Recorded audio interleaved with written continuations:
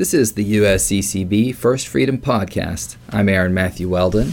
And I'm Mary McCluskey.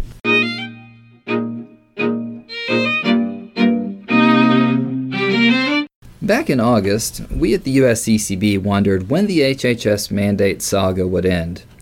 Cardinal Daniel DiNardo, president of the conference, published an op-ed in The Hill on the issue, and on this podcast we discussed the lack of action from the White House. We were concerned. Well, on October 6th, some of our concerns were addressed. The Department of Health and Human Services released new rules expanding the exemption to the contraception mandate. And as a bonus, we saw the release of religious freedom guidance for federal agencies and executive departments from the Department of Justice. Hillary Burns is here to talk with us about the HHS rules and DOJ guidance. Hillary serves as Assistant General Counsel and leads staff to the U.S. Bishops Ad Hoc Committee for Religious Liberty. Thanks for taking the time to come and give us an update. Thanks so much for having me. Now, on Monday of the week that the expansion was announced, we had our staff meeting and our Religious Liberty staff meeting, and we were thinking that any movement on the mandate was probably weeks or months away. Like, this is one of the things that I just thought was so kind of funny about the way it all happened. I mean, this really came as a surprise that the very week we were even kind of lamenting, well, looks like it's not going to be for a while. We ended up getting something. It was just it was really something that it came as a bit of a surprise, wasn't it? Well, I think at that point, I think just a couple of days earlier, we had seen the resignation of Dr. Tom Price, the former secretary of HHS. So I think a lot of people thought, well, maybe things are going to be delayed. Any action from HHS might get pushed back a few weeks or even months. But that was surprising to actually get the new rules from HHS just a few days later. So obviously things had been in the works for some time, and we were expecting something at some point. We've had several go-rounds where we thought something was coming imminently, and then it didn't, but finally it happened, and thank goodness. Mm-hmm. Well, so HHS has issued an interim final rule, or interim final rules. Can you just tell us briefly, what do the rules do? Why is this kind of a cause for some celebration? Absolutely. Well, the rules provide a broad religious as well as a moral exemption for those who don't want to provide coverage for contraceptives, sterilization, or abortion-inducing drugs and devices in their health plans. So this is something that we had been asking for 6 years now, since the original rule was announced back in 2011. We'd been asking for a broad religious and moral exemption, just consistent with conscience protections in federal law that have been in place for 40 years or so. So basically, anyone who wants this exemption, with a few exceptions as to some for-profit publicly traded companies, but just about any employer who has sincerely held religious or moral beliefs on this does not have to provide that coverage in their health plans. Can you explain, interim final rule? That kind of sounds like, well, what the heck does that mean in Washington lingo? So break it down, what exactly does that mean? That means that there's a waiting period until it's final, is that right? No, the rules actually go into effect immediately, and so when they were published in early October, so October 6th, they went into effect immediately. However, the federal government is taking comments, public comments on the rules, so we would urge people, we are going to be filing our public comments for the USCCB in a few weeks, and we would urge folks who are concerned about this issue and want to make sure that the federal government finalizes these rules as is with the broad moral and religious exemption. The comments are due on December 5th. So anyone who would like to file comments, you can go on the NCHLA website, and it's very easy to just fill out the form and electronically file your comments with the federal government. And then when does the rule become final? Like, when will we kind of be like, yes, this isn't, the rug's not going to get pulled out from under us. Sure. So the federal government will then have some period of time, I would expect a few months, to kind of compile and review all the comments that they receive. So once that deadline hits in December 5th, then HHS will start reviewing the comments that they get from the public. And then at some point after that, I would expect sometime in 2018, they will finalize the rules after, this period of public comment.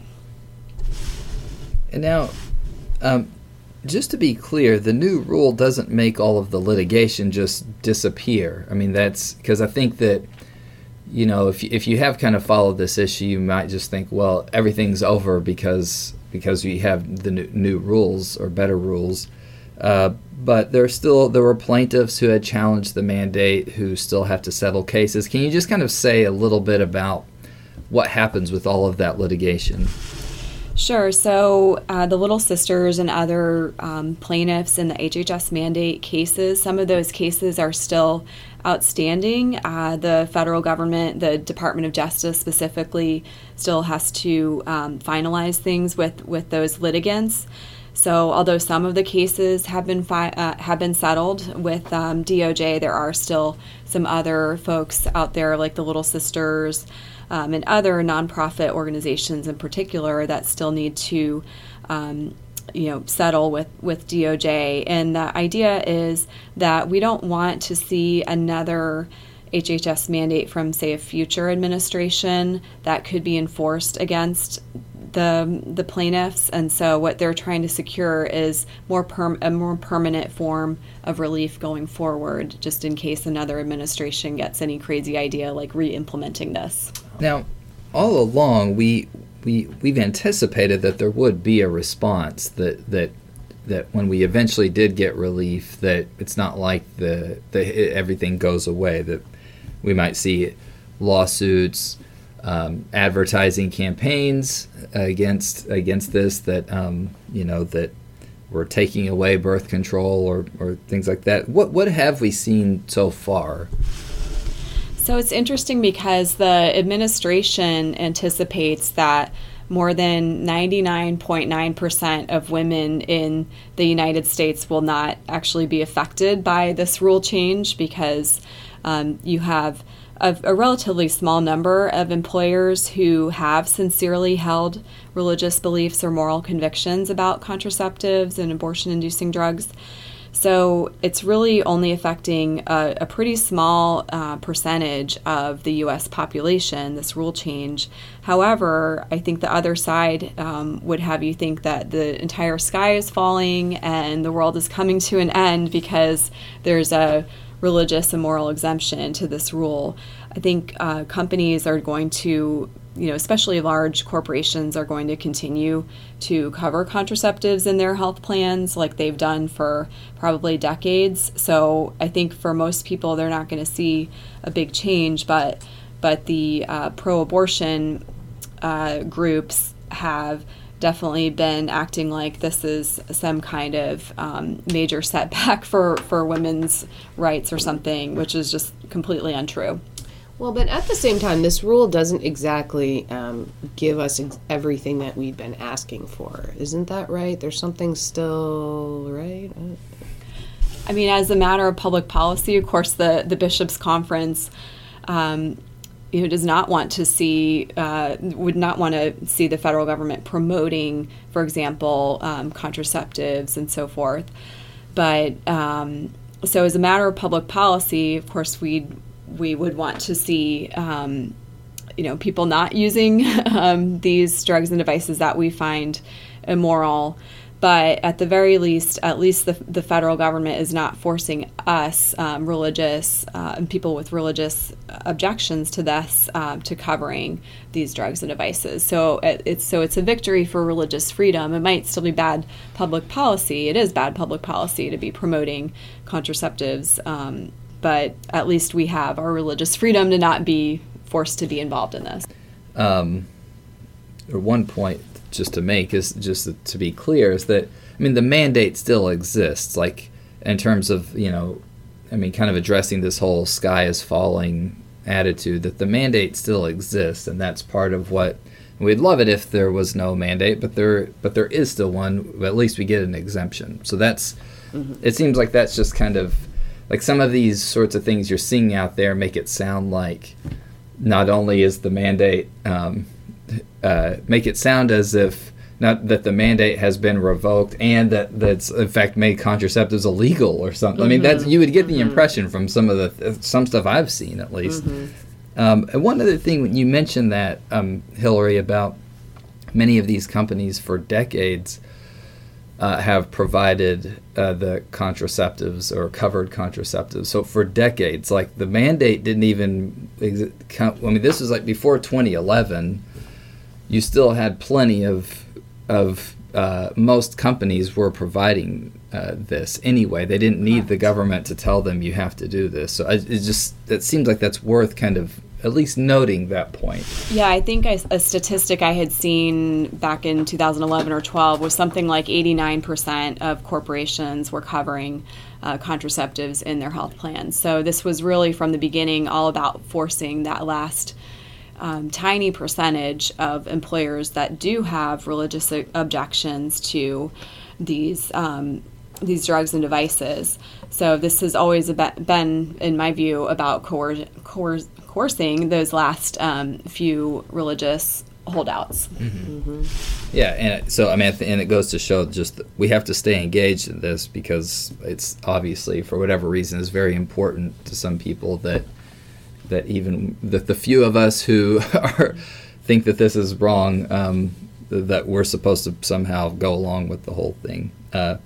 Now, can you also tell us about the DOJ guidelines? I mean, those seem like good news. Those could easily, though, go under the radar because it's just not the sort of thing that most people are going to follow. But tell us some of the highlights, kind of what they are, what is this? DOJ, Department of Justice. Oh, yeah. Just trying to, not everyone lives inside the Beltway.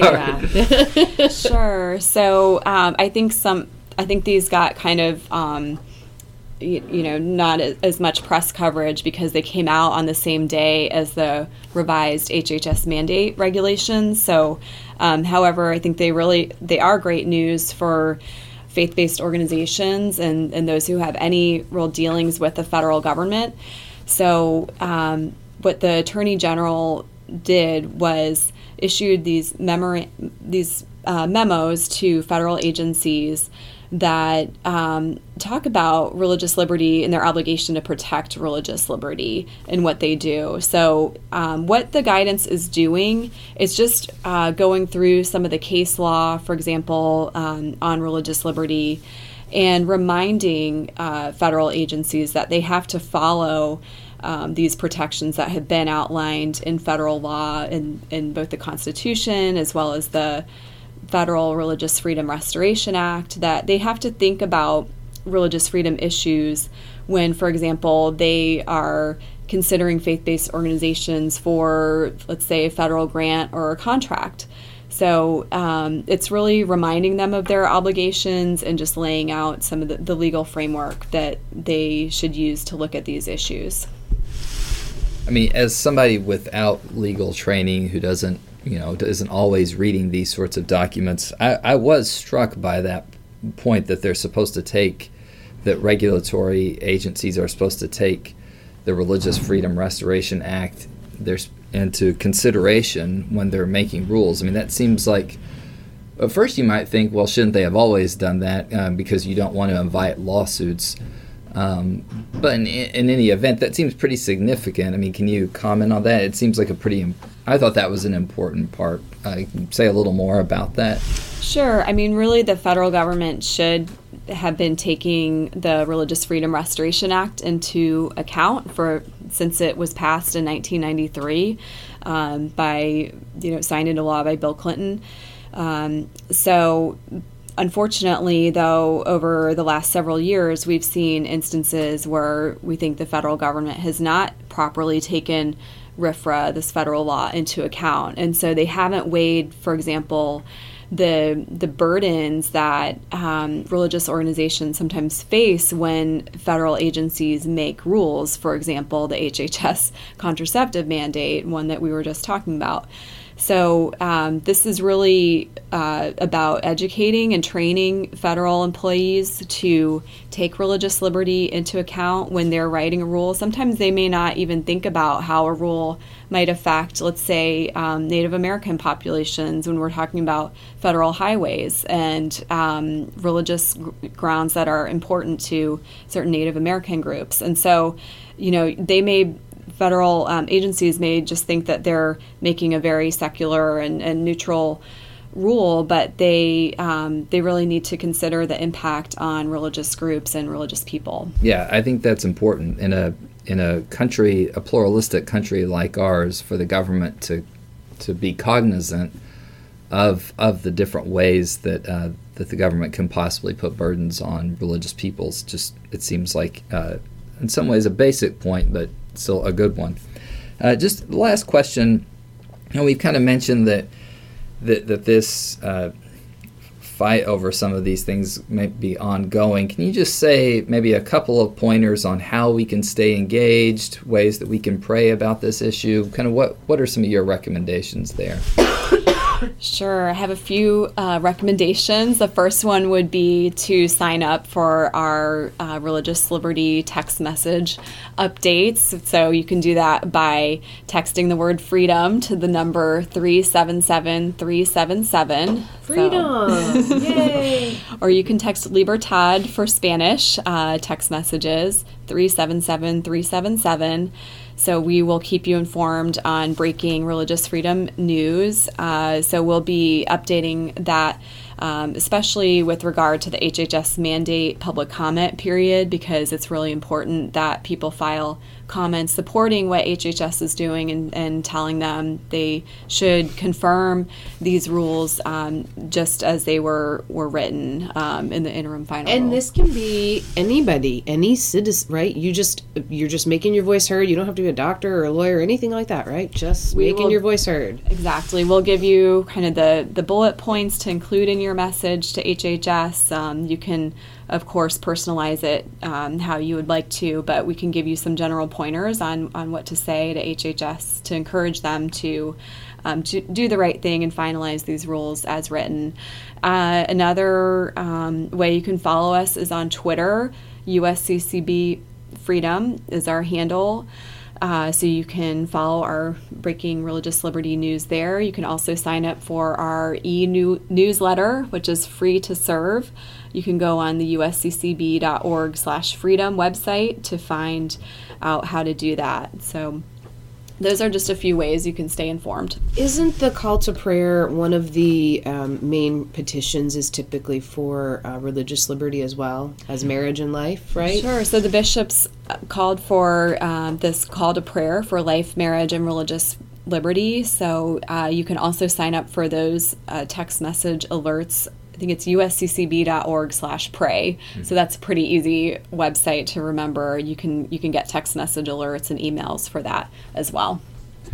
Well, thank you so much for talking with us and just keeping us up to date on these issues. It's good to get good news. It is, thankfully, after 6 long years of waiting for this relief. Yes, thank you. And this is Aaron Matthew Weldon. And Mary McCluskey. Thank you for joining us for the first Freedom Podcast.